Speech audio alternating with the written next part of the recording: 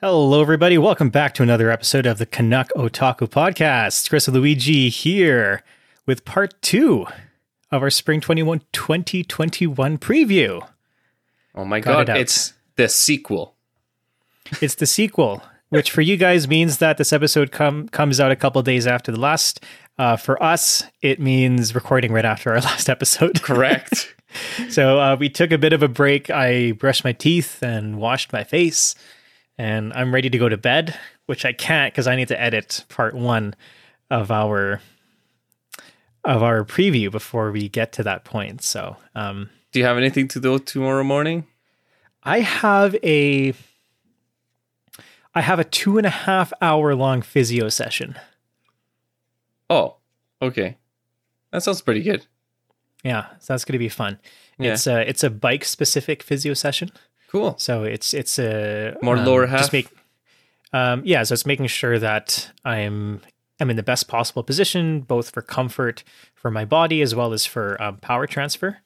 And yeah, I'm just looking forward to doing that. 2.5 hours of having a mask on in a room while I pedal and do cardio. Yeah, that sounds entertaining, I guess. But yeah, aside from that, nothing too crazy. So I'll be doing my 12-hour shift. Oh boy. Yes. So fun stuff. Well, I guess we don't really need to talk about any Star Wars in this episode. No. We can probably just jump right into it, right? Yeah. So for those of you that are listening to this, Go check our out the first half of our preview, you can go ahead and listen to that before you get into this one. So first half, we talked about a couple. We talked about most of the shows. Yes. Regarding the stuff regarding this season. So episode 28 is specifically regarding Gokushufudo. So it's a single episode on that, discussing the animation choices that they made with that.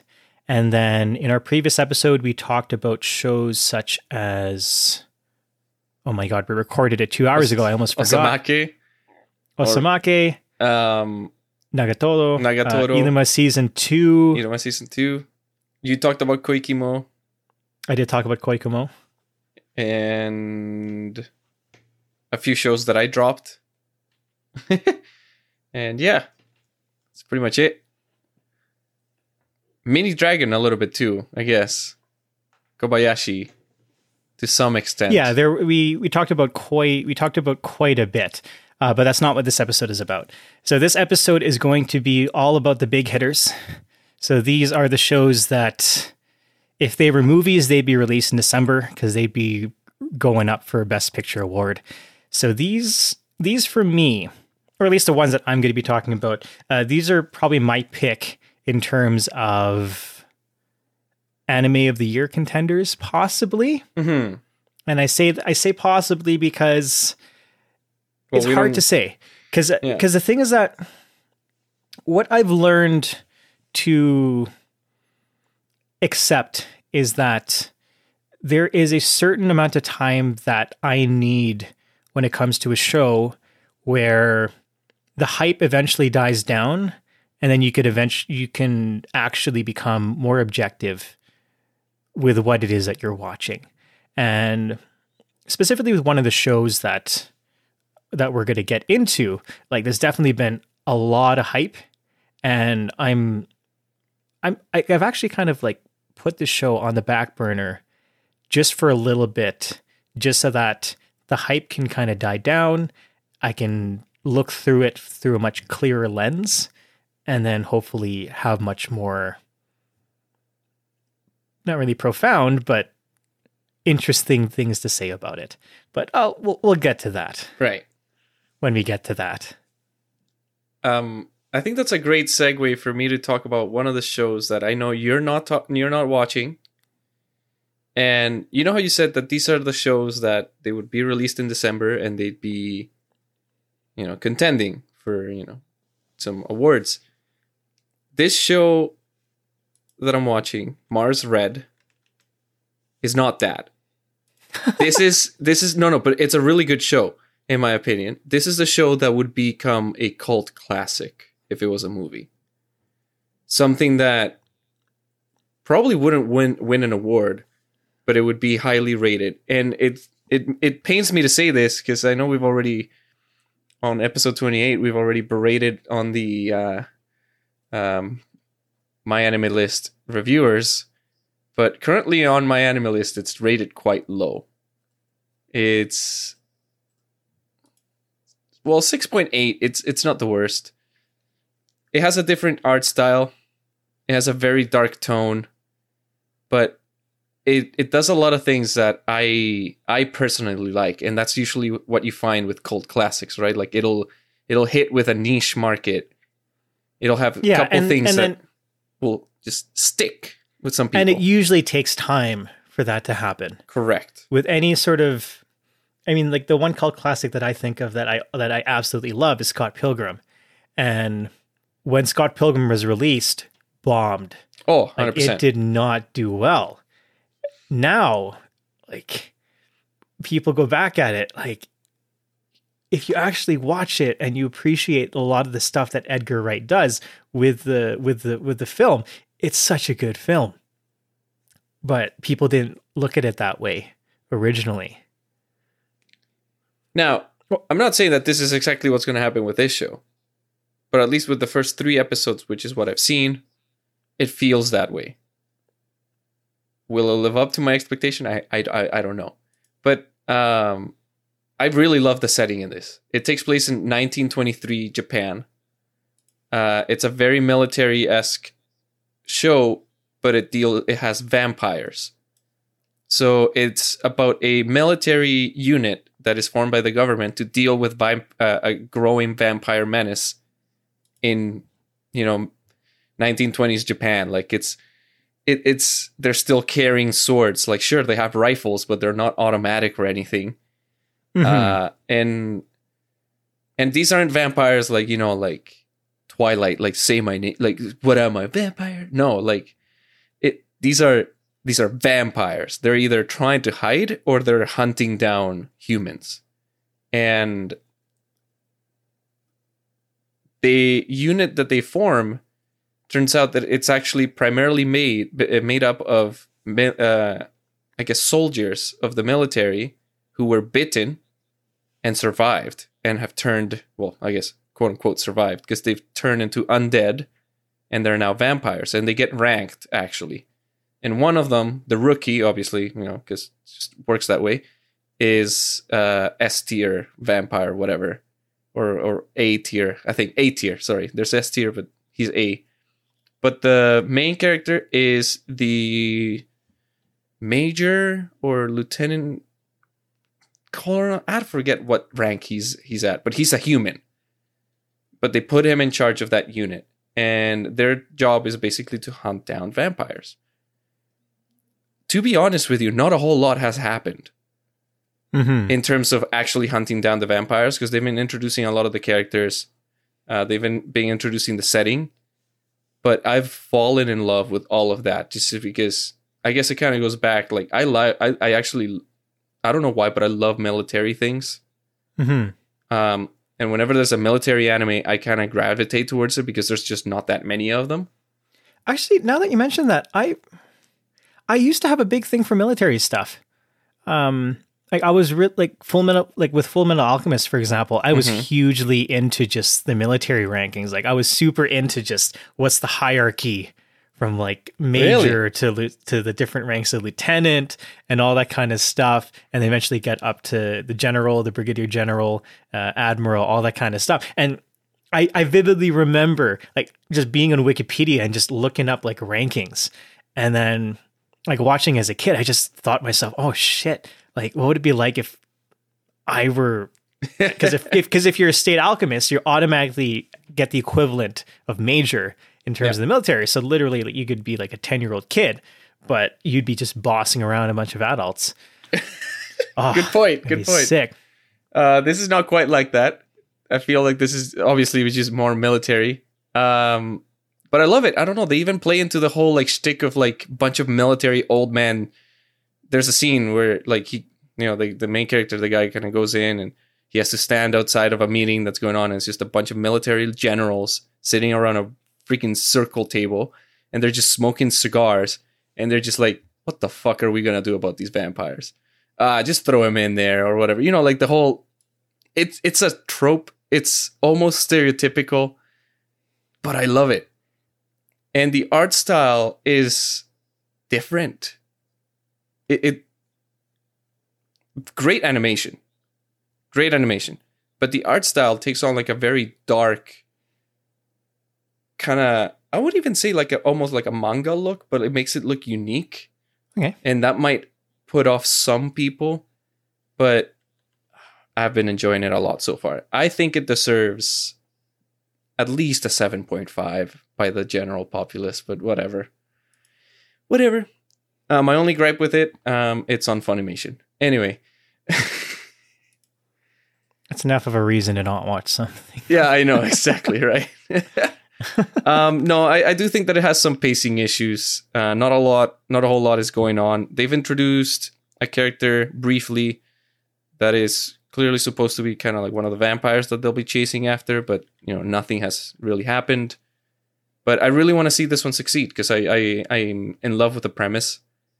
Obviously I grow tired of the whole this anime takes place in high school, or this is a sports anime, or this is just another tournament arc. This is in 1920s. Like it's different enough from everything else that's out there right now. And yeah, the vampires are scary, like truly Dracula type vampires. So with that said though, I keep saying that I love vampires and anime and stuff, but I haven't even seen Hellsing, so I should watch that show too. And then compare this to that, maybe. But that's Mars Red.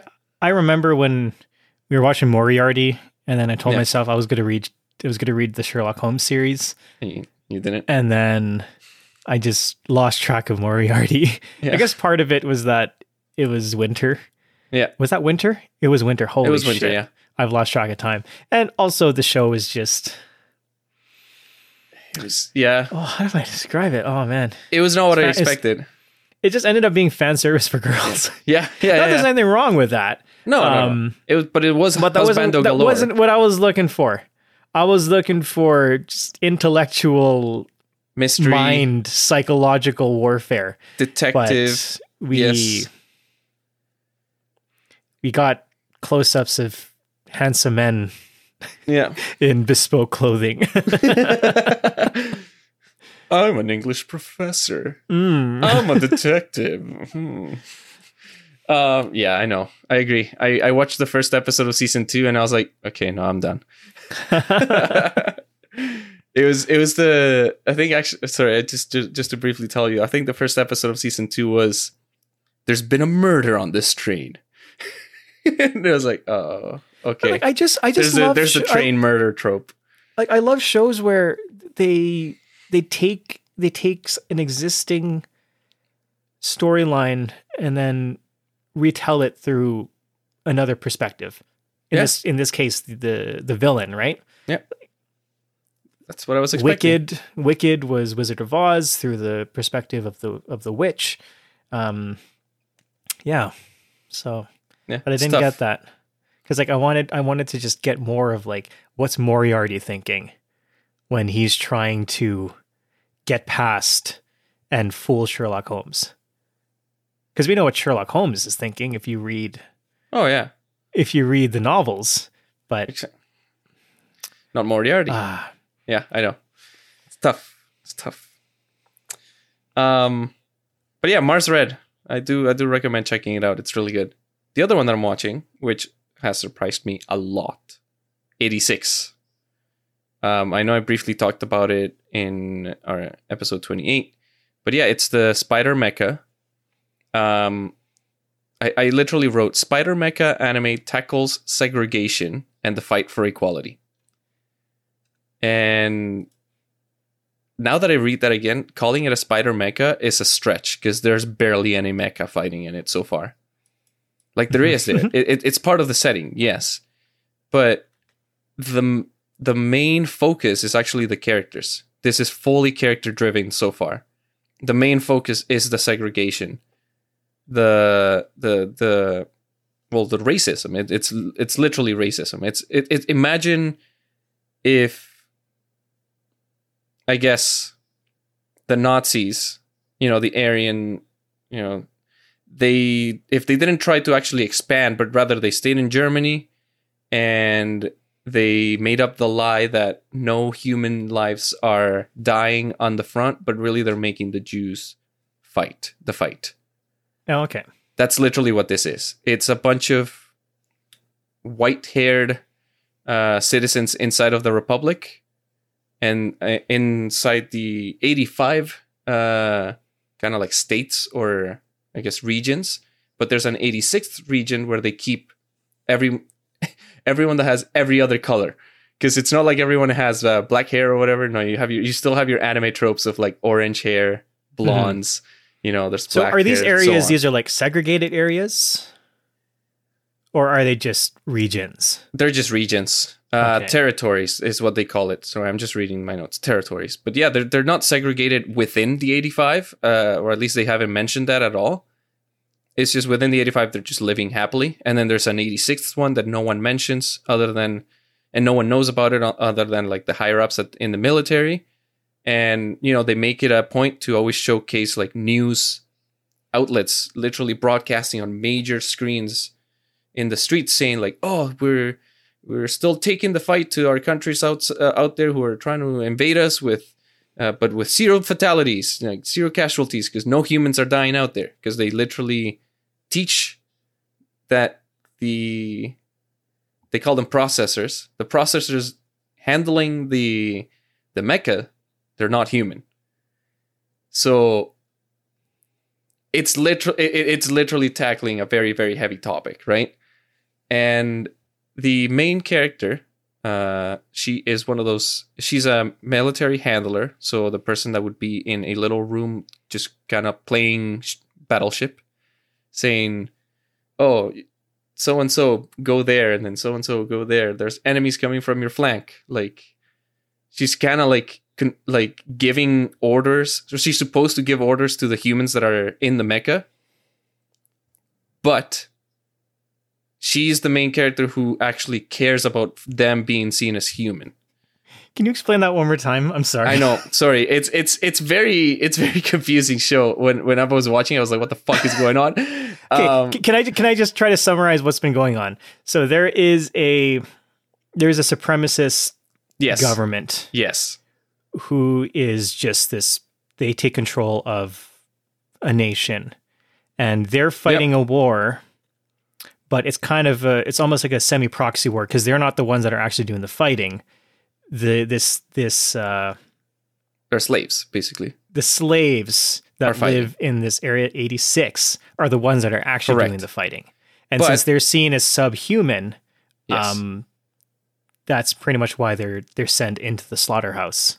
Correct. Okay. They're bred and sent into the slaughterhouse, yeah. Okay. And the main character is one of the people that lives inside of the region. She's part of the military, but she actually tries to see them as a human. The main character is a member of a person that oversees people from 86. Basically. So the military inside of the region, so the military, call them the Nazis, sure. So since they're not fighting, all that they do is they give orders to the ones out there fighting. Mm-hmm. So they sit in little rooms. The main character is sympathetic. And she's sympathetic. And she actually tries to make connections. And that's literally what the show actually focuses on.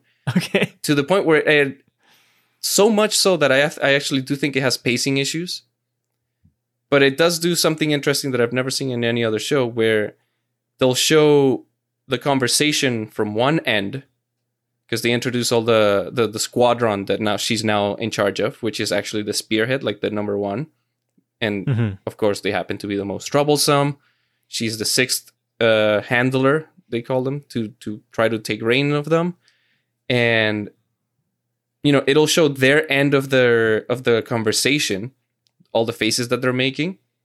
And then immediately it will then show her end of the conversation and how she's trying to, reach out to them and make them believe that she's actually trying to help them. So it shows just different perspectives. Back and forth On the same issue. Sometimes it'll even go as far as like putting the ending song like at minute 15. And then after that, it will be the main character, like the girl's perspective. Oh, okay. Gotcha. And yeah, like I've only seen like one fight, and I think I'm like 4 episodes in. There's only been one mecha fight, and it was like the shortest little thing just to show, because obviously the characters are dying. That's a major issue. And just how, I don't even remember her name. How this girl is trying to change everything through basically just Skype calls. And how powerless she is. Because that's all that she can do, is just talk to them every night. But somehow, these human interactions between the slaves and this girl are carrying the hell out of this show. But yes, Skype calls, basically. They all have like little like implants on their ears. And she tunes in, and it makes like a little sound, and then all of them react like, "Oh, here she goes again, trying to talk to us like we're humans," but clearly she sees us as pigs. And then she's like, "No, I swear, I see you as a human," and that's basically what this entire show is. But somehow it's good. I don't know. I don't know how else to describe it. I'm being so blatant about it, but like, yeah. I'm gonna watch this show just so that I can process exactly everything that you told me.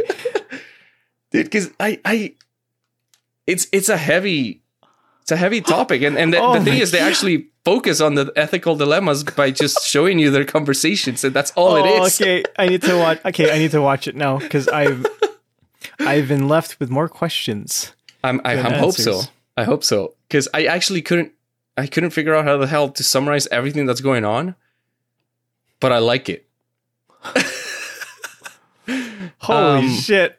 Yeah, I hope you like that, because no. Yeah. Did you ever have you seen? I don't mean to go back to Star Wars, but there is this video from a couple years ago where the husband tries to get his wife to summarize what happens in a Star Wars movie, and she like she can't remember like any details, so she's just like half like making up stuff, and she can recall some of the names, but just, and like for those of you that know like the plot of Star Wars, like you know exactly what she's trying to think of, but it's just super funny. Well, yeah, I'm sure that's how I sound like, because I mean I don't know how to talk about this without A, spoiling anything, and B, making any sense of it, because when you think about it, this entire thing is just like, how the fuck did this even come about? Yeah. But I'm here for it. I'm in loving it. I'm in love with it. I love it. You've sold me, for better or for worse. You've sold me on watching 86. I mean, you could have just, yeah.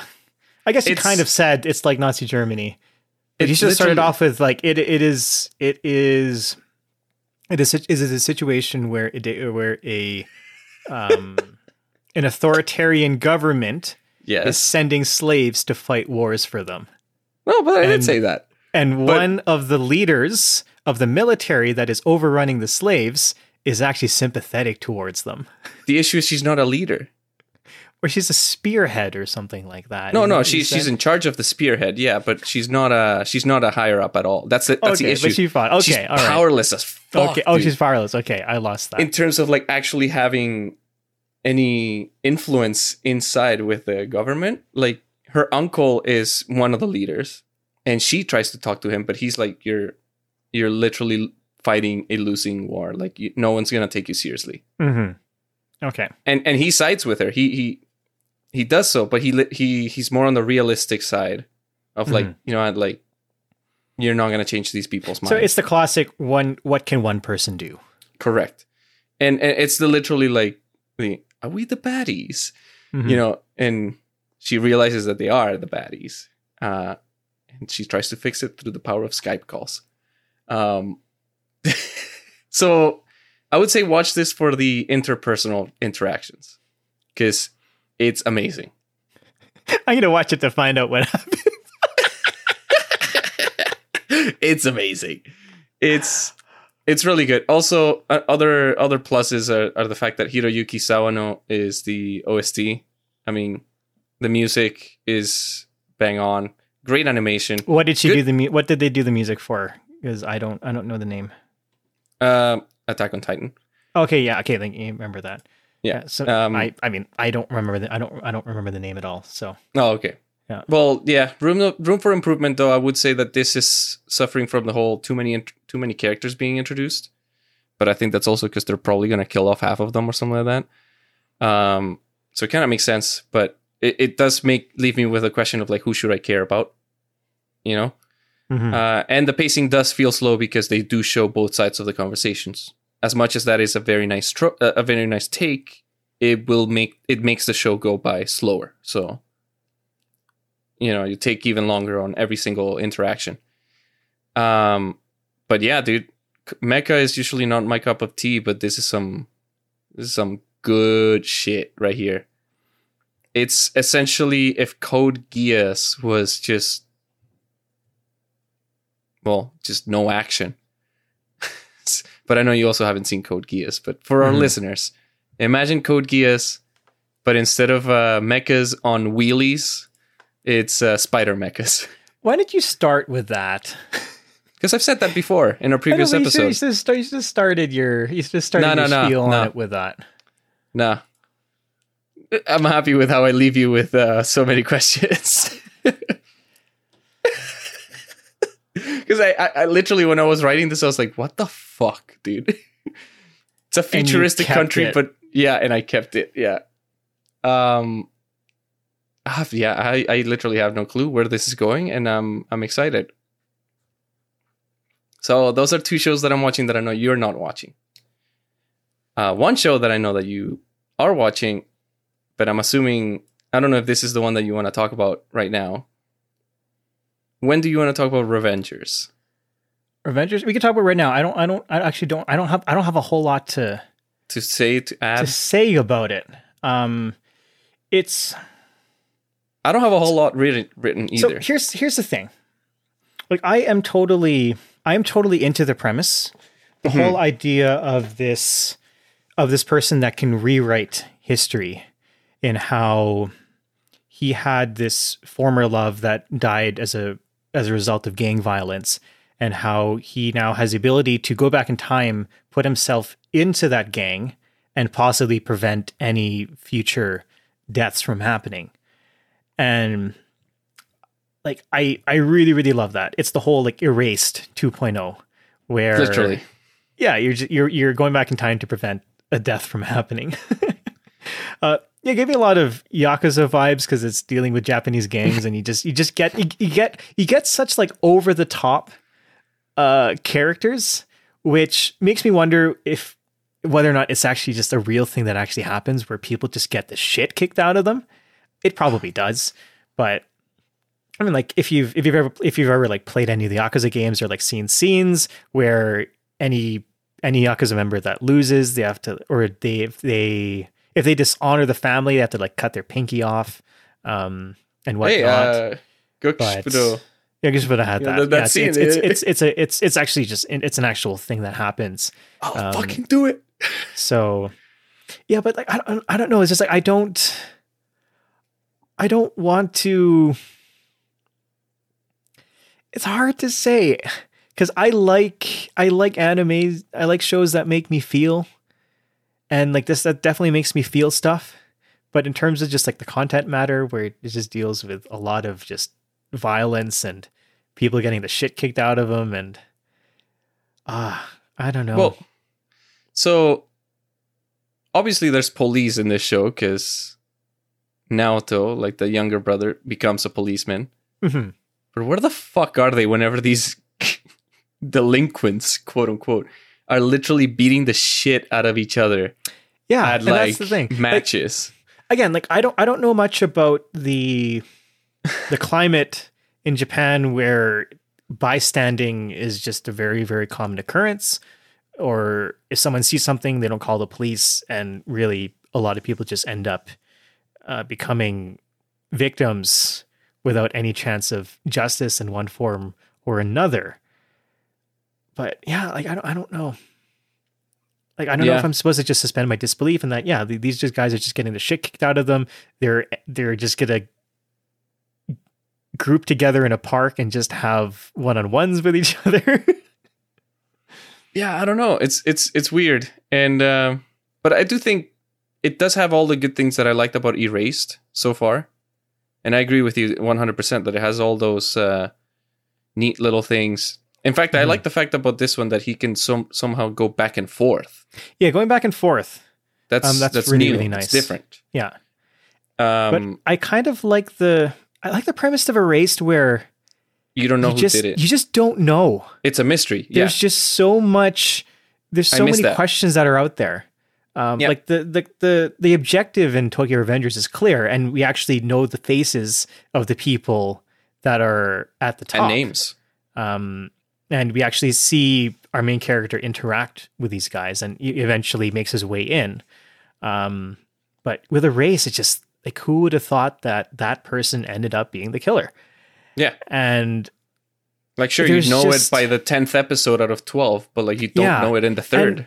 I guess what I'm really trying to say is I really like the suspense aspect of Erased. That was really it. This is more of a, not a lot of suspense, to be perfectly honest. It's more shonen-y. It's more shonen-y. I don't know. That's a very bad way of saying it, I know, but it's literally how I feel. It's just more shonen-y. Yeah. When Erased is more like suspense, more mature. Shonen, it's action. Like there's the whole science fiction of going back in time, but Erased just had that whole detective who did it kind of vibe. And I think it also helped in Erased the fact that they were just younger too, to the whole suspense of like, okay, this guy is powerless, right? Exactly, right? And there's that feeling that you just feel so bad for them because at any point they could be next. Yeah. Like Tokyo Revengers, they'll get the shit kicked out of them, and that's kind of hard to watch. Like when the baseball bats come out, it's just I didn't like that at all either. That's that's literally when I wrote, "Where the fuck are the cops?" But yeah, I'm also, I don't know. There's something about the art style and the character design in this one that I'm like, I don't know. I want you to kind of go rewatch, if you can, a scene in the first episode. I don't have the minute written down here, but you know when they get I think it's when they get the shit beat out of them and they're all walking back, and then the main character goes like, "Oh, wait a minute! Like I just remembered something." Yeah, his old girlfriend. Yeah, just his old girlfriend.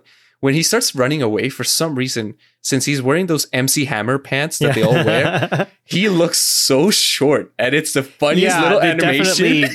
Any sort of width added to a short person just makes them look even shorter.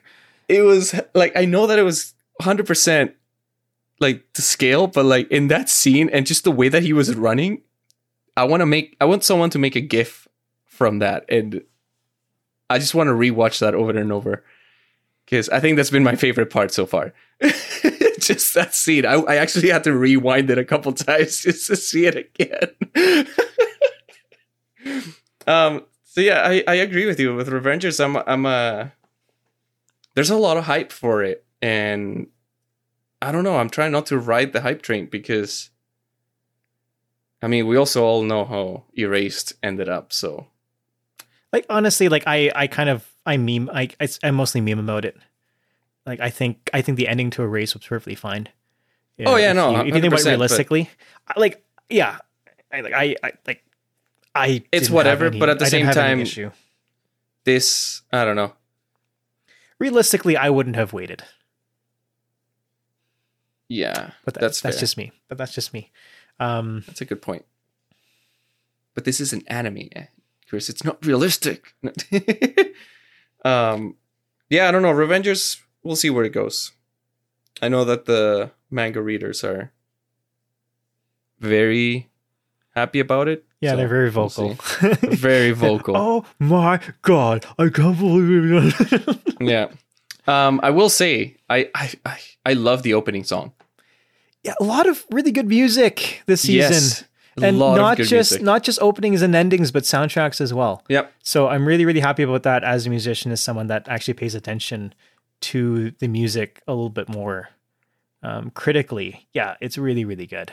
Yeah, the opening in this one, I don't know. I think it's the chord progression, but it's just, I don't know. It's so good. It's just so good. But yeah, that's pretty much all I have for Revengers. I don't know if you want to talk about the show that, what's it called again? The Snow White Notes. Yes. I would love to talk about that. Since So we you're talked not about watching music. it. Yeah, I know that you're not watching Correct. this one, but it's definitely. I don't like suggesting things to people unless they throw it out there, but there's something about this show that just, well, I mean, one, it speaks to me, but I think that there's something that a lot of people can get out of it, because there's a lot of things that the show discusses which you can easily apply to other things. So these Snow White Notes, or those Snow White Notes, can't remember, keep on missing vowels. The Japanese title, Mashiro no Oto. So it's a coming of age drama about a man struggling to find his place in the universe. A coming of age Oh, drama man. at the top of Chris's I list. know. No fucking way, Like, dude. it's like this has my heart, but To Your Eternity has my heart and my soul. So it's really, really hard to choose between the two. So the summary of the Snow White Notes is that our main character Setsu, he's a shamisen player in his teens, who alongside his brother was taught by their grandfather, who was a master shamisen player. Following the death of his grandfather, Setsu also loses his passion as he's unable to hear his own sound in his music. And then in an attempt to find himself, he leaves his family, he leaves his school, and then he leaves his hometown, which is 700 kilometers away from Tokyo, and he travels all the way to Tokyo. So that's the basic premise. And like, really, that's all you need to know, like, going forward, because everything is about what happens to him as he grows as a person. So being a coming of age story, we've got monologues, conversations, and circumstances. Like, it evokes a lot of March Comes In Like a Lion, Sing Yesterday for Me, and especially being a music anime, Your Lie in April. So like, those are three heavy hitters in terms of very, very real shows that deal with topics such as like depression and identity and all that kind of stuff. And so being a music anime, you know, I went into the first episode thinking, okay, like, strap yourself in. This is Your Lie in April 2, mental trauma, boogaloo, right? So, and like, it's such a similar premise when you initially read it. It's a child prodigy who, in the wake of a family tragedy, became unable to hear his own music. That's Like, literally which show am I talking about, right? But it's Both. a little, like, after watching it, it's a little different. okay. Like, rather being literally deaf to the sounds of a piano as Alima was in Your Lie in April, for Setsu in those Snow White Notes, his circumstance is more of an abstract and philosophical type of deafness, which I really, I just love that premise. Especially as a musician, as someone that's felt that personally when it comes to me developing my identity as a musician. Like, the concept, and if any of you guys are musicians or have done like music to a fairly high level, it's a really, really familiar concept, which is, what is my sound and how do I know that it's mine? Do I want to go in depth right now about it? Oh, You can. boy. I'm here to hear you out. So, it's like this is something that I've been contending with for actually quite a long time. And I actually, a couple of weeks ago, I had a discussion with a prof at the university about this specific thing. And this is before this show came out. Because really, as musicians, we learn to listen to the greats that are there in our field. So if you're if you're a cellist, you'll listen to someone like Yo-Yo Ma or something like that. And Pianist, so, like, to be Liszt. perfectly honest, or if you listen to piano, well, no recordings of Liszt, but I guess. Okay. Oh, you mean like but actual recordings? If you're looking, if you look okay. to like recordings, you're good. Okay, You know, sorry, you'd listen to like Evgeny Kessin if you want to listen to like Yes. Chopin or something like that, or Vladimir Horowitz or something like that. And like for me personally, like that's actually what I did when I was trying to figure out how to play certain things. So, for example, I played a lot of Bach on the marimba, and I did a cello suite. And then when I was learning the cello suite, I listened to a lot of Yo-Yo Ma and his interpretations, as well as as well as a bunch of other great cello players whose name I can't remember, because the only cello player that goes through my mind is Yo-Yo Ma. But at the same time, like as you're listening to it and you're playing it, you eventually come to the realization that, like, are you playing your sound or are you just imitating someone else? Right? And there comes a point where you can't really imitate someone like for like, because you're you and they're them, right? I can try my hardest to imitate another player, or like if I'm singing, for example, I love listening to a lot of jazz. Like I can do my best to try and imitate Frank Sinatra or Bobby Darin or Sammy Davis Jr. Bublé. or something like that, or Bublé, right? But like I don't have the same sound as them. And so it's almost impossible for me to be them. Yet at the same time, like I'm doing my best to like do their inflections. And so that's kind of the whole thing that this show is trying to go towards. And like, do I recommend the show? I highly recommend the show. Like it's flown under the radar underneath everything else. It's not on any lists whatsoever. If you go to any like the Reddit episode discussions, not a lot of upvotes. It's been covered by everything else. And I think it's sad because there's a lot for this show to provide. And I rank this above Higehilo in terms of what I'm looking forward to every single week, because really it's the whole who am I question that the show is trying to ask. And yeah, like, who are you? Like, what is your sound? And if you apply that to any other like profession, like, yeah, who are you? Like, what is your place within the world, within your profession? So yeah, and like other themes in the show include the effect that music has on our lives, not just as a musician, but just regular people. Because we see the effect that the shamisen playing has on just like regular people around Setsu's life. Other themes involve the sacrifices needed to pursue greatness. That's a huge one. Like, what are you willing to give up to be the very best out there? That's a tough question. And it's the answer is really, really hard to contend with, because obviously the answer is a lot. Like, you need to sacrifice a lot if you're going to be not just good, but to be at the top. Like, you're giving up. You're giving up a lot of things, mostly time, in order to get there. What else? The unhealthy. Did you get there? Yes. What did it cost? Everything. Everything. Everything. Right? There you go. What else is there? The unhealthy reliance we have on our passions, and how we tend to rely on them to bring meaning into our lives rather than just being happy. So like, if you're not doing good at this one thing that brings you happiness, then obviously it's going to bring you down. Right. And then finally, the realization of our often limited potential. And that's another difficult one, especially as a professional musician that is never going to be world class. Like I'm nearing top of the list in terms of like Calgary when it comes to like who people call when they need percussionists. But if I were to go to Toronto or any other like bigger city than Calgary, I'd be screwed.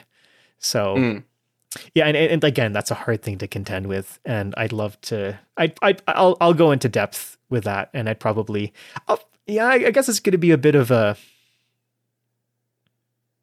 open It's going to be me just like opening myself up.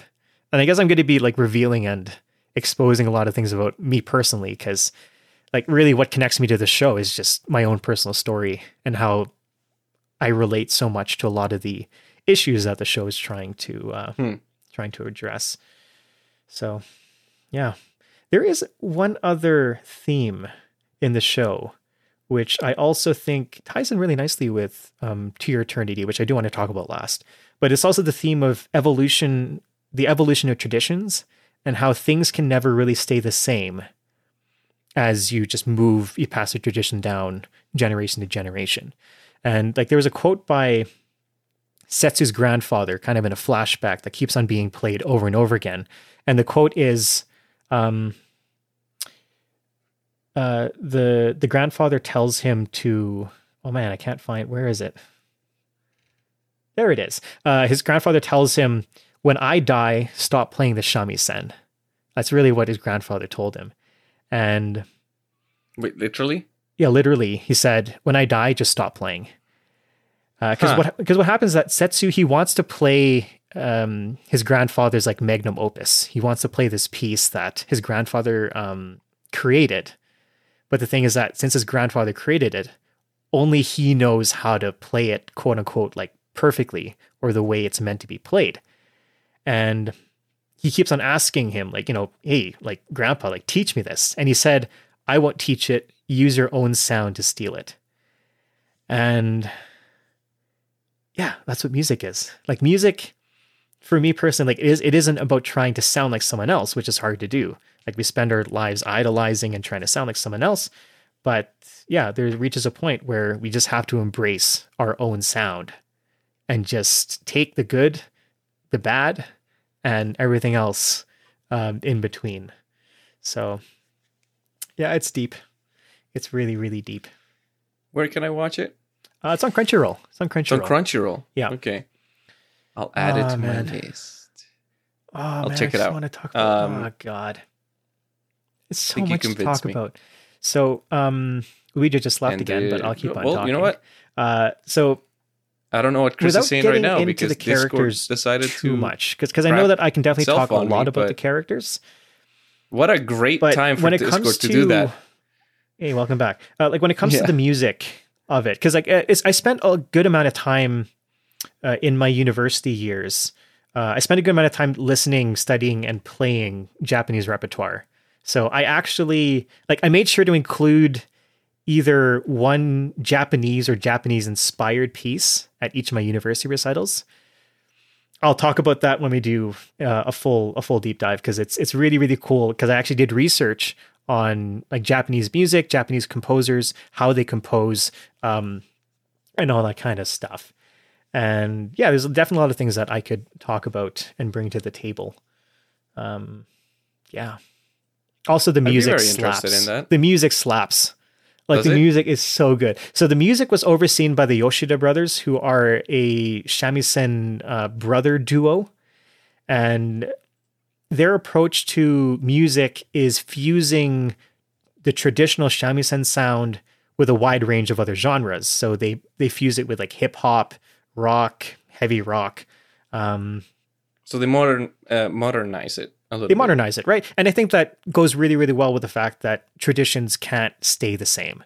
That at some point, like you can still maintain, I guess, the spirit of it, but over time, it's just going to gradually change whether you like it or not.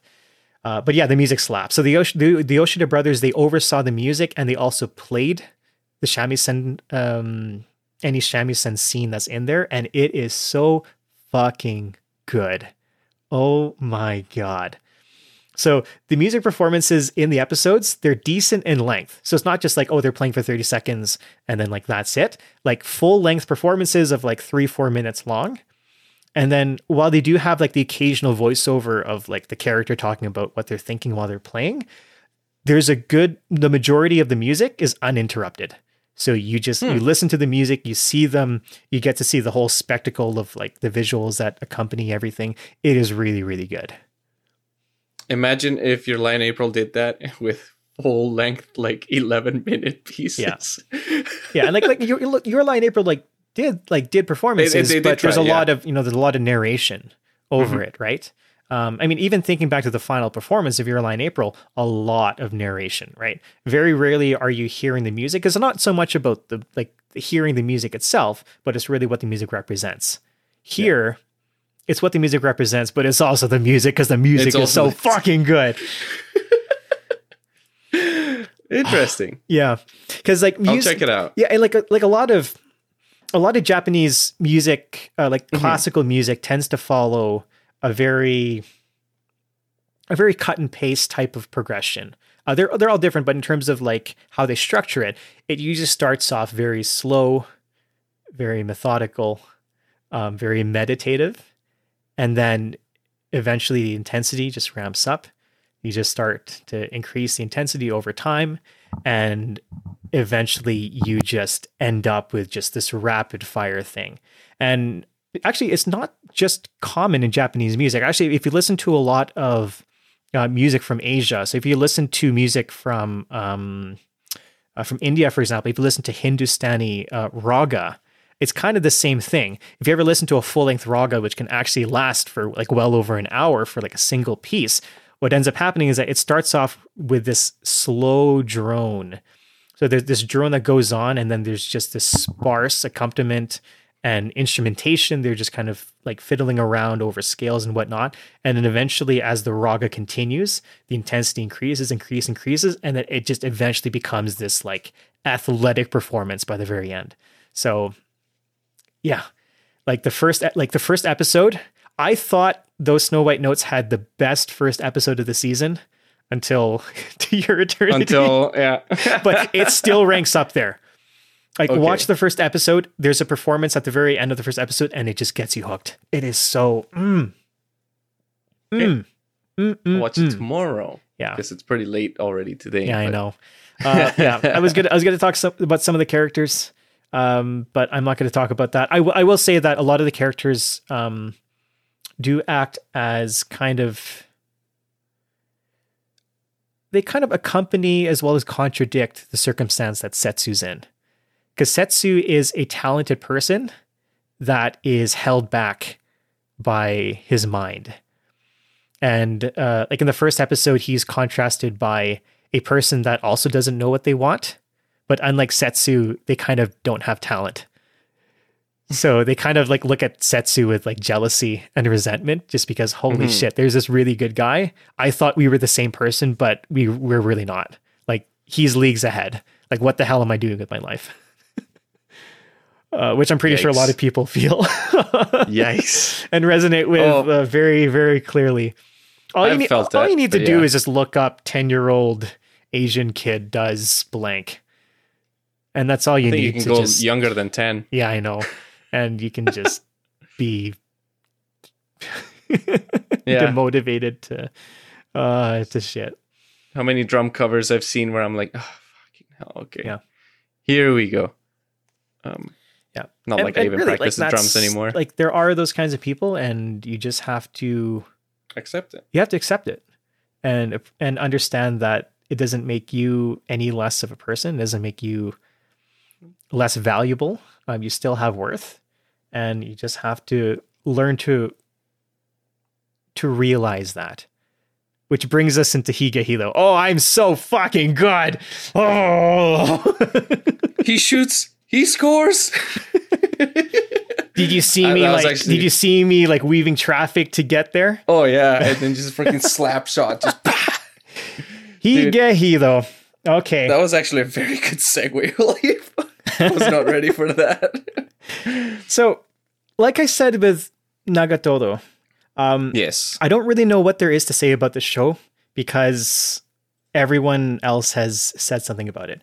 It's one of the season's highlights.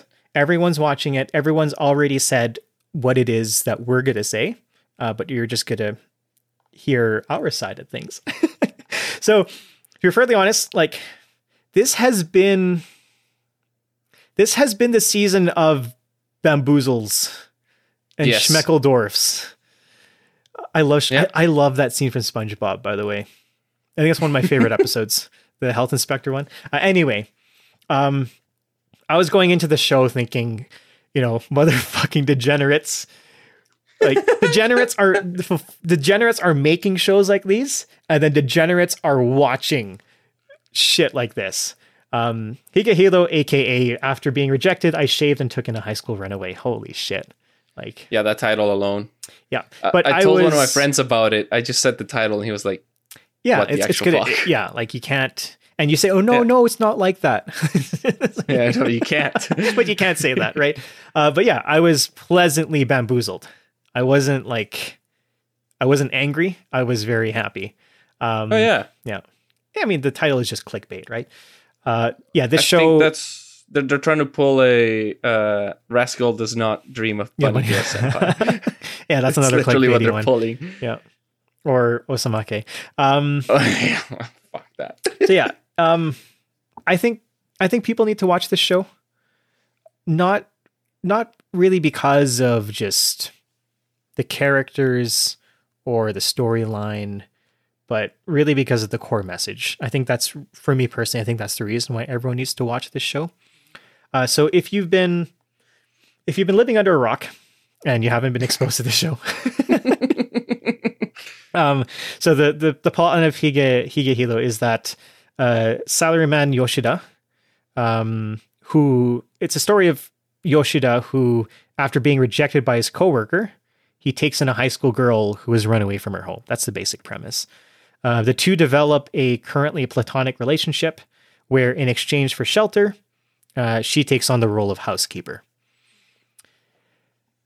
And that's kind of the basic gist. But when you get into the nitty-gritty behind the character's past, who they are as a person, their personality, their motivation, why they act a certain way, why they think a certain way, there is so much depth and there is so much complexity that it needs a deep dive. And I really don't want to go too far into it. It does need a deep dive. But, and I'll let you go first. Sorry, I was just gonna say that like you were saying, it bamboozles because I was not expecting this show to be so heavy. And it's heavy in a way where they don't show that heaviness the entire time. It's very lighthearted until all of a sudden they show you, oh yeah, by the way, this is her past. Mm-hmm. This is what she's been through. And I think, like, I deep down I knew that things were going to go down that route, and I really, really 100%. Wanted it to. And I think I don't really want to go too far into it, but it's almost, you can almost say that about what happens in real life, where if you think about the things that people hold inside them and never reveal it, right? The whole idea of, like, you see this person that seems perfectly fine, and then deep down you see that they have all of these just trauma, all of this trauma and just issues that they have, inner demons that they have to deal with, right? Yeah. So, I mean, the fact that the show actually went that route and it kind of surprises you, it's like, hell yeah, that surprised you. Like, that would fucking surprise you in real life as well. So, like, I'm really, really excited with where the story goes. I really, really hope it continues down the drama side. Yes, I agree. Like, I don't mind if things get lighthearted, here and there, but I really, really don't want them to waste the potential. No, me neither. I want them to really lay on the heaviness in the later half of the show. Yeah. I want it to be one of those where it starts out lighthearted and then you start to see, just how, the drama, like you're saying, the drama part of it. And I hope that that's where it culminates. Mm-hmm. And I hope, I actually have no idea because they bamboozled me in multiple ways. I mean, not just with the two main characters, but the other characters being quite mature once they as start, well. Yeah, and mature, and they act really realistic. Like, that's the other thing. Like, I understand exactly what they're thinking without them having to actually explain what it is that they're thinking. It's like, yeah, they're making that decision. Yeah, I can kind of see that. I might actually I would probably make the same decision if I were in their shoes, right? So, yeah, I'm very, very into it. So again, like I really, really hope it goes into an extremely sensitive and personal direction. And I hope they get very Real. real. Because I think that the main theme of the series, it's extremely poignant, where it's how do we measure our value in this world? At least so far, that's how I see the main message of the show. Just to go into just a very brief summary over like who Sayu's persona. So Sayu pretty much had to kind of find suitors to get from where her home was to where Yoshida currently lives. So pretty much she was just like finding men to sleep with and then trying to move on.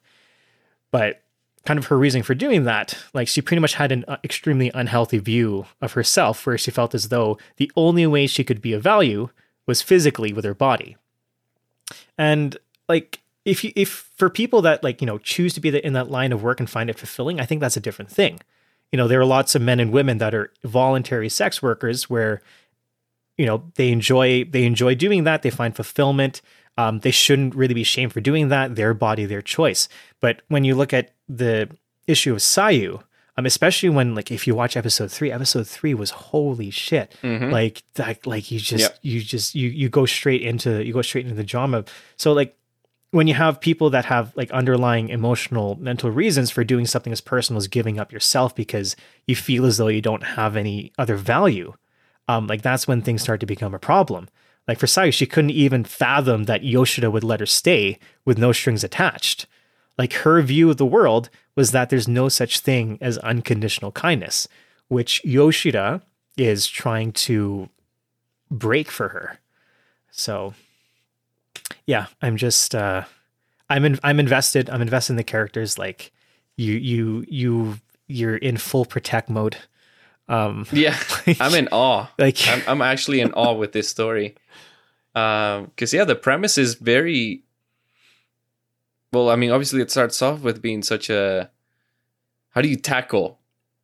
Yeah, how do you tackle like extremely sensitive material such as this? And exactly. I think they did it really, really well. They weren't explicit in any way.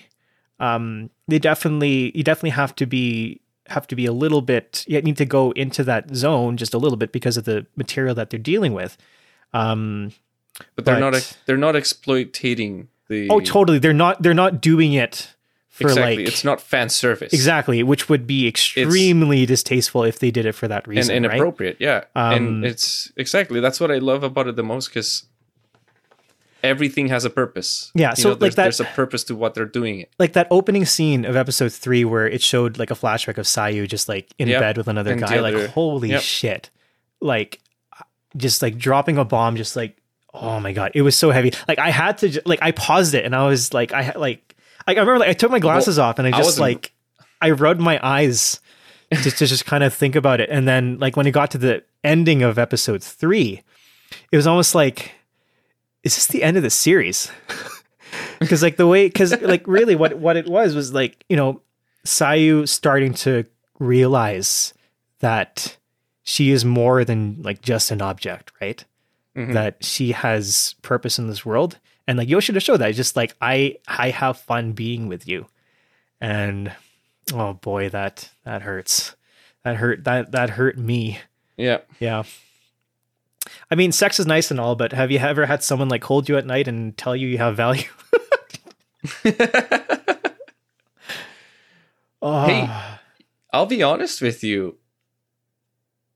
The fact that she's cooking and everything is probably better than just trying to take advantage of her. Because this dude out there working till like 10 p.m. or something and gets to go home to a freshly cooked meal. And there are a lot of shows like that. I mean, Kobayashi's Dragon Maid is that. If you've ever seen Senko-san, that's exactly that as well. Yeah. And literally, like, she's trying to pay him with her body, and he's like, no, you're doing more than enough. Yeah. If anything, she's killing it. But no, I was taken aback with episode 3, and I am interested to see and invested to see where it goes now that they kind of seem to introduce a bit of an antagonist character in Yeah, the last so episode. I think like at this Episode point, 5, that is. I mean, every drama needs just a little bit of a breather. Yes. So this is kind of the bit of a downtime where we get to see how everything else unfolds, what the rest of the characters, what their role is into the storyline. I'm like, this is why I'm hoping that it stays with the drama and we don't get drama. Yeah, well, like reality TV. Yeah, shows, I don't want yeah. that kind of drama. I don't want just. I just want to protect Sayu. I just want to protect her. You know, one character that. Now, I don't want to get too much into it, but one character that really surprised me was Goto, the boss, the one that rejected her. Yeah, I don't trust her. I don't trust her either. I don't trust her at all. But she still surprised me. Yeah. In the last few episodes. Before we get into too in depth with everything else, because we'll talk about this in a separate episode. Do you have any guesses about where the show will go or how the series will end? Because I haven't read the manga. I really, really want to. I don't know. It actually depends what they do here in the middle section. Because if they do stretch it out. No, even saying that this could get a season 2, I don't even know how they would. No, I'm not talking about.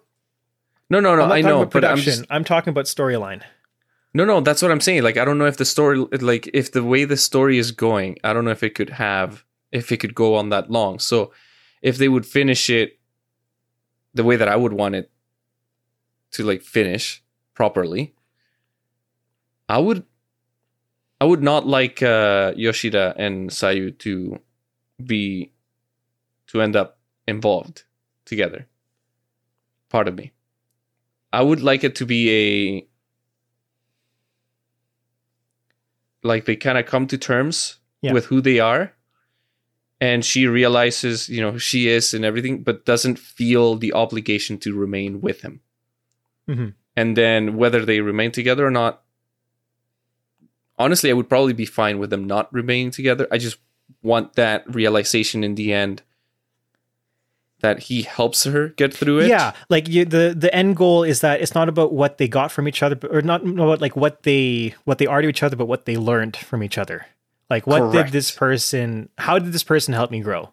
And it's not so much like looking at it from a romantic sense, but more so from a personal growth sense.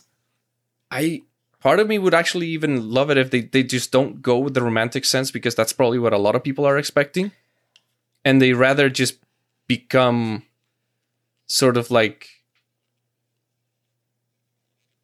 I don't know, I don't want to say friendship, but they have like some sort of special bond where they just like continue to connect with each other remotely or something like that. I don't know. But because I know that a lot of people will probably want them to, end up together. The way that I see it, and I have this laid out in terms of what needs to happen. I think I personally see an ending down the road where they do end up together, but there is a road to get there. And what that involves is going to be a lot on Sayu's part regarding growing up and then realizing her own self-worth. And I think that needs to happen before they actually do get together. So I drew a lot of similarities between Sayu and Taiga from Toradora, where before Taiga and Ryuji were to reunite, she needed to confront her own past traumas and be able to stand independently before seeing Ryuji as an equal. Like in the same way that Ryuji was Taiga's caretaker for much of the show, and that was kind of the main thing that prevented them from being anything more than just someone taking care of someone else. Father-daughter, that's pretty much the relationship. In Higehiro, it's kind of the same thing. Like Yoshida's kind of filling in the same kind of parental role for Sayu. Caretaker. I'd be happy with this ending. Like caretaker to some point. So in terms of my guess as to where things might go, because I don't know anything about it, part of me will say Sayu is going to leave for a good chunk of time. Like, I'm thinking years. Like, it's going to be a good chunk of time. She's going to do she's going to go on her journey. She's going to figure out some things about herself. She's going to meditate on the things that she learned from, being with Yoshida, as well as, working part-time, actually making friends, all that kind of stuff. And then at that point, there will be an epilogue. And the epilogue is literally just going to be them like meeting each other, and then maybe some sort of snarky comment from like something that happened way back when, and then that's the end. That's my guess. Cut to a bird on a power line or something like that. Yeah, or maybe just like she'll say something like, "Oh, do you want some miso soup?" or something like that. Yeah, that'd be a pretty good line. Yep. That'd be a pretty good line. That's my prediction. Yeah, I do see it heading that way a bit, and I would like that actually. I would like that. Regardless, they have to realize what they are to each other, and the thing in this one that. And I like the comparison that you did with Toradora. Is like in this one, unlike Ryuji, so far I haven't seen how Yoshida can grow himself. Yeah. Aside from the whole the very superficial realizing that he might be interested in Sayu. Yeah, because we don't really know much about Yoshida, except for the fact that. He's stuck on this coworker. Yeah, that's literally all we know. That he likes big titty onesans. Mm-hmm. I think he literally says that. I mean, with Yuji, we didn't really know much about him until later on as well. Like, we knew that he cleaned and all that kind of stuff, and really he was just there to take care of Taiga. We didn't really get into the specifics about his own like personal problems with his family until a little later. A little bit though. We knew his father figure was not present and he was not happy about and then his mom was basically pulling doing a bunch of double work, and I don't know, I feel like we definitely knew more about Yuji than Yoshida, but still, like, things don't get realized until much later. True. Mind you, here though we do have half the episodes that we did in Toradora. We have 13. Yeah. So that's when, and we're already in episode 5 was the last one that we saw. Mm-hmm. So could there be a season 2? Maybe. I wouldn't mind it if it keeps going how it's going right now. If it stays in this direction. Actually, this is what I was referring to in terms of the hype. Like, I really hope that it lives up to it. And hopefully it goes in the direction that I want it to. Like, I really don't want this to get lighthearted and fun. They end up together. Woo! Yeah, and like that's it. Oh, let's go through the pearls of dating each other. No, like in the same way that like A Place Further Than the Universe. Like if Place Further Than the Universe got lighthearted, I would have been so angry. Like it is irresponsible to deal with such delicate and sensitive issues that every single person on this world needs to hear, and then you completely fluff it up. So yeah. Oh no, they can't. It'll literally bomb if they do that. Mm-hmm. Because they chose to deal with very, very touchy and sensitive subjects. Like.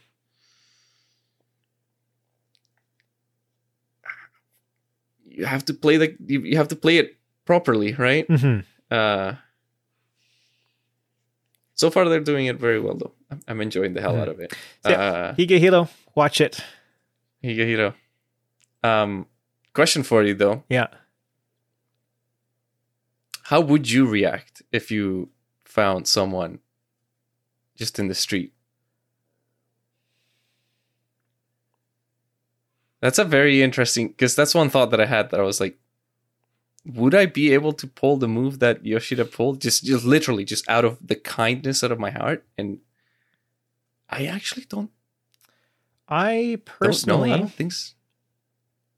I don't think so. oh man, It's a tough question, right? I would approach them.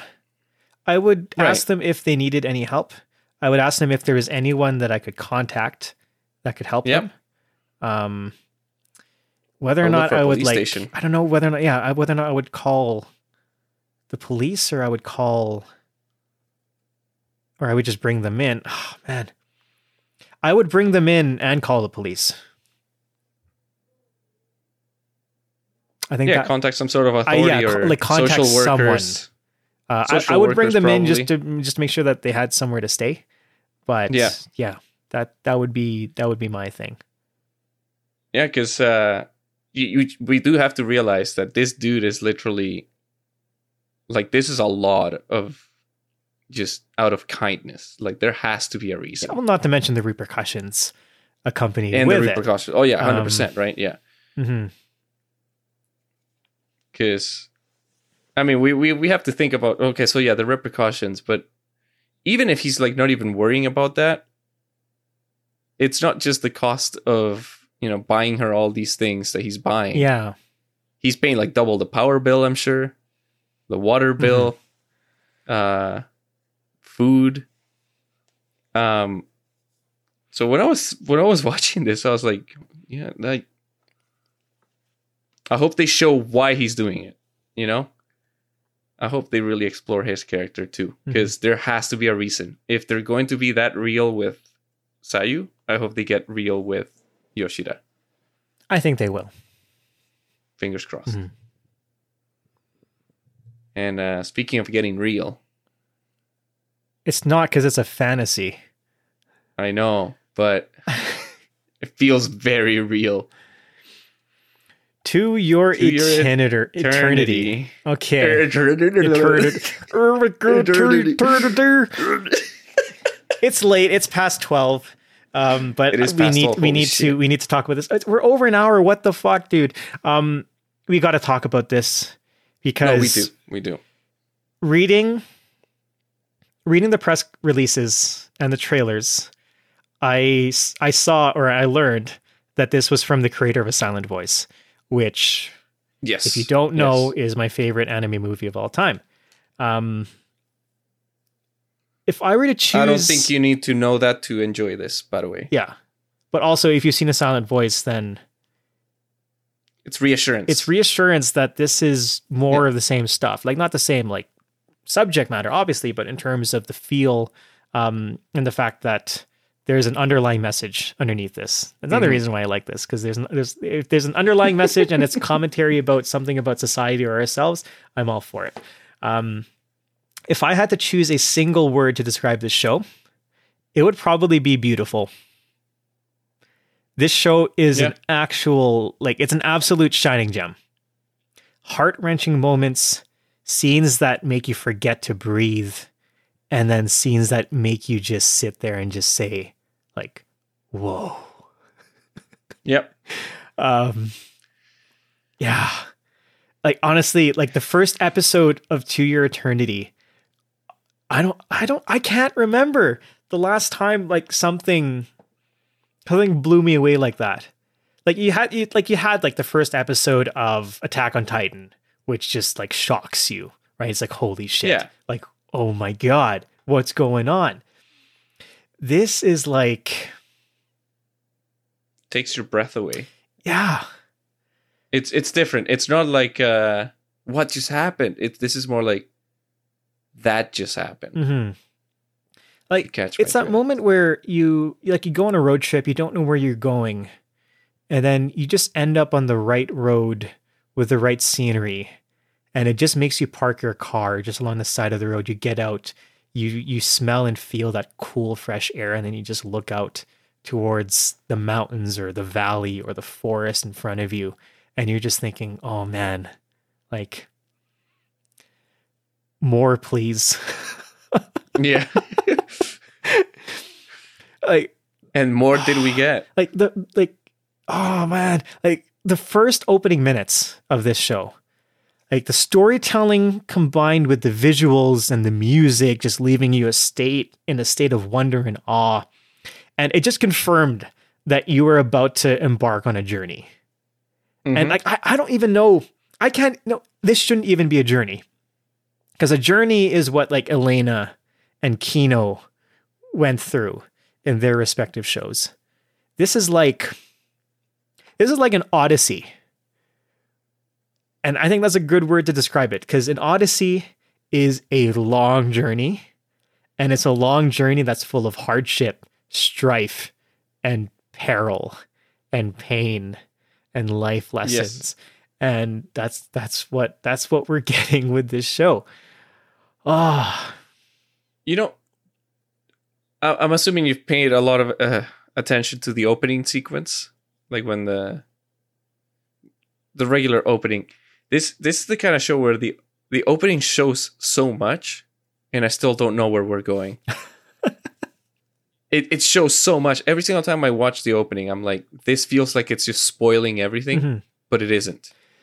The way that I'm, like, whenever I hear the narration, this is, it has the same feel of the telling of like epics or legends, where it's like the anime itself is showing like the details, but if you actually just point together the narration, it's like a bedtime story. This is the tale of just this thing, right? This orb.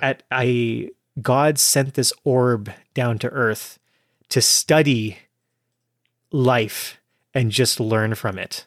The orb became a rock, and it stayed as a rock for such a long period of time until it met a wolf, and then it met, and then the wolf met this boy. All that kind of stuff. It's like this series of bedtime stories that you would just tell a kid like before bedtime, and like I just love that vibe that I get from it. It's just like I am literally being told a story. It's not I'm being shown a story. I am being told a story, and it puts you in the mood to just listen, watch, absorb, and be impatient about what's to come. Yep, what comes next. Yep. Oh, man. Have you been able to take notes on this one? Yeah. Yeah? A lot. I haven't, because I'm just always just sitting there in awe. I haven't taken many notes on this one, to be honest with you, because I'm usually just struck with everything that's going on, speechless. So I formed my thoughts about what the show is about, and I originally thought, because there's a large emphasis on isolation throughout the first episode, definitely the first episode, as well as following that, we're just just being alone. And what I loved was, the first episode. I saw the first episode twice just because I can't believe it. Oh my God. So, just going into the theme of isolation. So the orb becomes a rock and then stays there for what seems like a shit ton of time. Like you don't know how much time has passed. It could have been thousands. It could have been tens of thousands. You don't know. And then we see the lone scene of a dying wolf, and then a single man who was left at his village in the polar ice caps. So alone, the setting, alone. There's just a lot of alone. And then like the entire episode, I was just thinking, oh, please God, like don't let him die. But of course, like it can't be that way. One, he had so much youthful optimism that he was going to make it out alive. Like you can't give yourself that death flag. Like you put that on yourself. But yeah, it's just so much emotional response in that first episode. Like that feeling of staying strong and optimistic in the hope of a better future, that like things will get better. You finally won't be alone anymore, only to have that dream like shatter right in front of you. And then the cold, hard reality is just revealed in front of your very eyes, your very dying eyes. And I just want to bring out just a little bit of analysis. Like we see that symbolized actually through the use of firewood and fire.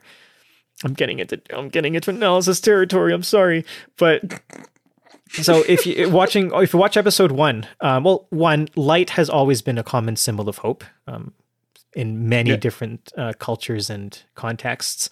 So we always saw the humans' home lit up to represent that there's this kindling of hope and warmth. And as they began to journey south, they began to run out of firewood. And they even had to chop down that tiny bush, and then with those like tiny branches, and then that was all they had left. So it represented just like, you're running out. The fire dying out. This fire is going to die out soon.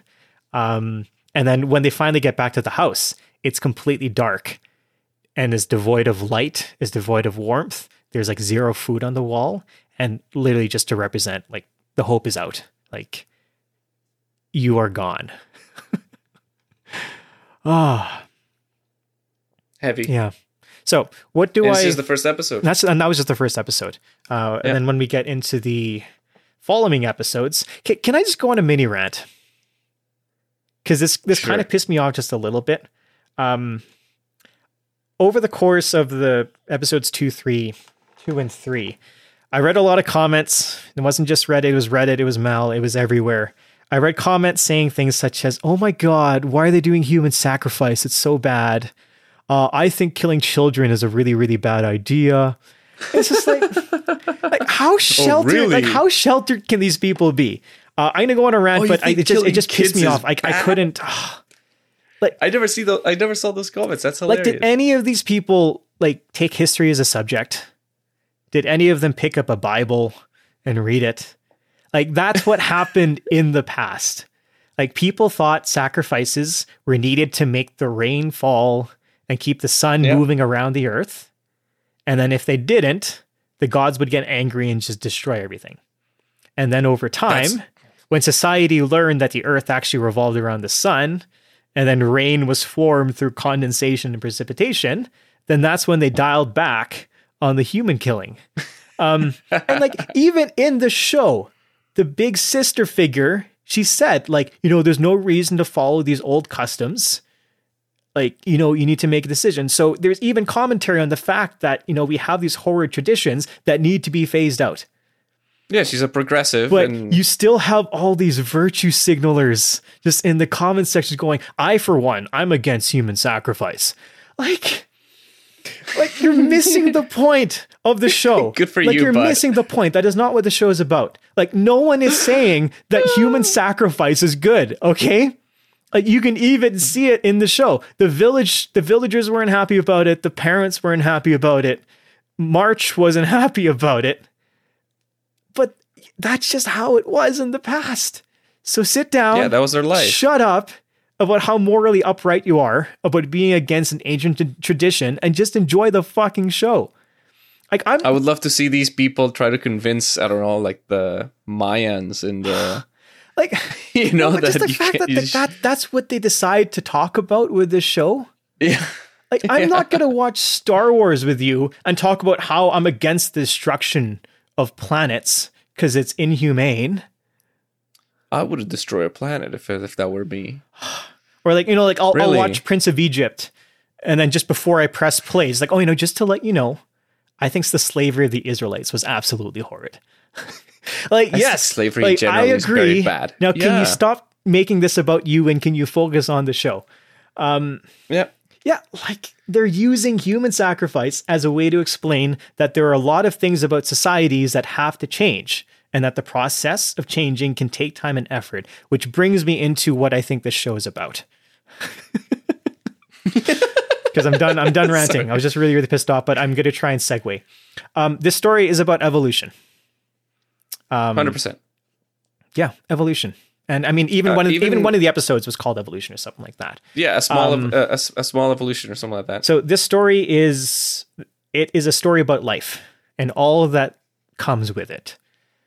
Life can be cheerful, it can be innocent, it can be rambunctious, but it can also be isolated, sad, perilous. To live life is to contend with death, which is often indiscriminate and untimely. And I love that the show is doing that. I specifically love how the topic of death and how they talk about how death is the ultimate freedom.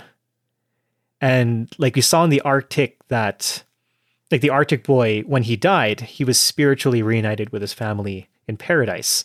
When Hayase was taking March to the altar, she said, "Oh, you know, there's another life ahead of you, and then you can grow up then." And then Perona even called Fushi's immortality as unfortunate, since, quote, "It matters to humans what we spend our lives doing. What purpose are you supposed to find? What are you supposed to find in life if you live forever?" And I think that's a really, really great message. Going back to the evolution thing. So the theme of evolution, so biologically, evolution is the development of a species' characteristics, blah, blah, blah, blah, blah. That's not, I don't think that's the evolution that this show is talking about. I think this show is looking at evolution from a philosophical standpoint, which is the development of either oneself or a society's way of running things, and usually ideally from something simple, or I don't want to use the word primitive, but something undeveloped. It was into something more complex and developed. It was a little bit, I guess not primitive. Yeah, because like in terms of just using like ethically, using language ethically. Usually we try to avoid the words primitive, because primitive usually indicates that like a race or a society is of lower class. Correct. So I I don't mean to just be like, very socially, no, it was or politically, just a younger society. Yeah, political correct, but it was not as developed in terms of like science and just understanding ethics and morals. But that is what they believed, and so I mean, you have to respect the society that's just what they did. 100%. So if you look at evolution, so the orb itself changes form, but even within an individual form, there's growth and development. And then even within the other characters, we see March is a little girl that wants to grow up and experience maturity, and is rebelling against a system that is literally preventing her from growing up. So yeah, I need to know more so I can add to my notes and create an actual like thesis statement. Cause I'm just kind of running off of just what I know from the first couple episodes, but yeah. I was expecting it to be episodic. Me too. Like Alita. Me too. And I'm glad it isn't. I'm really happy that it's not, because I really enjoyed the character of March. Oh, she's adorable. She's amazing. And honestly, I think that's a very good pairing with I guess Fushi, we can call it. I just can't wait to see where it goes, because even it seems to be that even as Fushi is trying to figure things, well, not even trying to figure, it's just figuring things out without trying to figure things out, because it's very interesting to see this character who basically has no personality. He's a baby. It's all it knows to say by the end of episode 4 is it hurts and thank you. Like he himself, you could classify as primitive, because there's no development. It's still developing in terms of personality, in terms of character, in terms of self. But it's very amazing to see how this pretty much almost void character is influencing March, is influencing Perona, could even go on to influence the entire society, I'm assuming, because they're all already trying to realize what the hell is this thing. Yeah, and like I can definitely see where the story might be going in the near future, because we definitely see Hayase as someone in between. Like she is a member of this dominant society that is literally like taking advantage of the villages that don't know better. Correct. And they don't even know writing, or exactly. Like that's one clear difference that they I guess that they use to sort of show you where they are in terms of development, I guess. But, you know, more so on looking at the society of, I can't remember what the dominant authoritarian, not authoritarian, but yeah, but the big group is, I can't remember. But anyway, like, you know, they have their own growing to do because they're taking advantage of literally like the regions around them to try and get their land. They're manipulating them through the making them believe that they need to sacrifice people. And I feel as though like Hayase can definitely be like that figure that can start to actually turn things around within that society. So I hope that things go that way. Like she'll eventually learn things from March and whatnot. I just want to finish with a quote from the narration because I fucking love the narration. The narration's great. The narration from episode 3. I sent the orb down to gather information.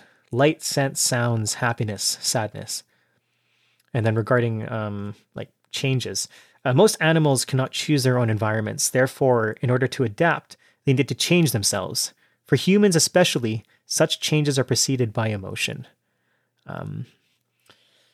So for those of you that are still bitching about human sacrifice, this is that's exactly that this is what it's going for. It wants to show that humans are very conservative by nature, in that we are really, really adverse to change, and that anything that can possibly alter the nice equilibrium that we might have is going to be met with some form of resistance. And for any sort of circumstance where it's human rights or anything like that, you got to push, and there's got to be a lot of resistance. But that's what this show is trying to prove, and is trying to show that tradition needs to be broken sometimes, and that a lot of times for society to change, the people within the society need to change. Everything affects everything. It's not just a single factor. It's not just a single reason why things are the way they are. Everything needs to be changed starting from the individual. And that's where I get the idea of evolution from, and why that's the main the main theme of the show. Yeah. It's, well, literally you could tie it into the whole idea of it starts with a single cell, right? Oh, that's brilliant. That's brilliant. That's brilliant. I love it. It starts with a single cell. Mm-hmm. It's a wonderful show. I think that's, I don't want to, I don't want to call anime of the year this early, but yeah, I know it's a journey we didn't ask for, but boy, did we need it, right? One thing that I really love about it too is the fact that it's, and I guess this goes to tell, this goes hand in hand with the whole idea that you're saying that, human sacrifice happened in our history, is that this almost sounds real, except for the whole, orb, alien sort of life form. Mm-hmm. But it's tackling things that happened in history. It's not being shy about it. It's not trying to, it's not trying to apologize for it, because you don't have to apologize for history. No, and I think it happened, and you need to shine a light on it so that you can learn from it. Yeah, exactly. And I'm loving it, because I know that this doesn't take place in our world, but it's clearly drawing from, the history of our own Earth. And it's shaping this world in which hopefully people will learn from that as well. I don't know. Mm-hmm. A lot of social and political lessons can be learned from this. So, and I'm hoping it keeps delivering. Yes, I really hope so too. I'm sure it will. Yeah, it will. That's all I got. Yeah, this season has been extremely exciting for me to watch, to write notes about, and to talk about. Because I'm invested in almost all of them. So many. Yeah. Well, the ones that matter, I am so invested in. No, I was going to say, I think this is the first time that we've talked about a season in where there's more than 2 shows that were like, yeah, we can do a deep dive on this. Yeah. I mean, which means that we've just got a lot of episodes We underway, have a lot of stuff to record. / a shit ton of work to do. Oh my God. Yes, correct. Yeah. I mean, to do my deep dive, I'm gonna have to watch each series again. 100%. Oh, I think we should. I mean, if we're gonna do a deep dive, it obviously has to be once the season is over. And it's helpful once the season is over because it allows it to actually just focus on an individual thing rather than have to watch everything all together. Man, there's just so much right now. Mm-hmm. I got to get my English writing chops back up. your course back up. Yeah. I got to look at my past essays and figure out how to write again. That's all I got. But I think it's time to end it. Sorry, I'm yawning. I know. Because I'm so tired. I got to edit this. So the sooner we end it, the less there is to edit. So I think I will start the ending right now. Thank you so much to our listeners for sticking around with part 2 of our spring 2021 preview. It was a really, really long preview, but I think it was warranted because it's been a great season so far. So I hope for those of you that aren't watching any of the shows or haven't heard of some of the shows that we were talking about over the past 2 episodes, hopefully we convinced you to at least give some of them a try, or if our explanation for some of them like really, really got to you, then you're welcome, I guess, in a way. And thank you for... Except my explanation. I'm going to bitch about it to you once we stop recording.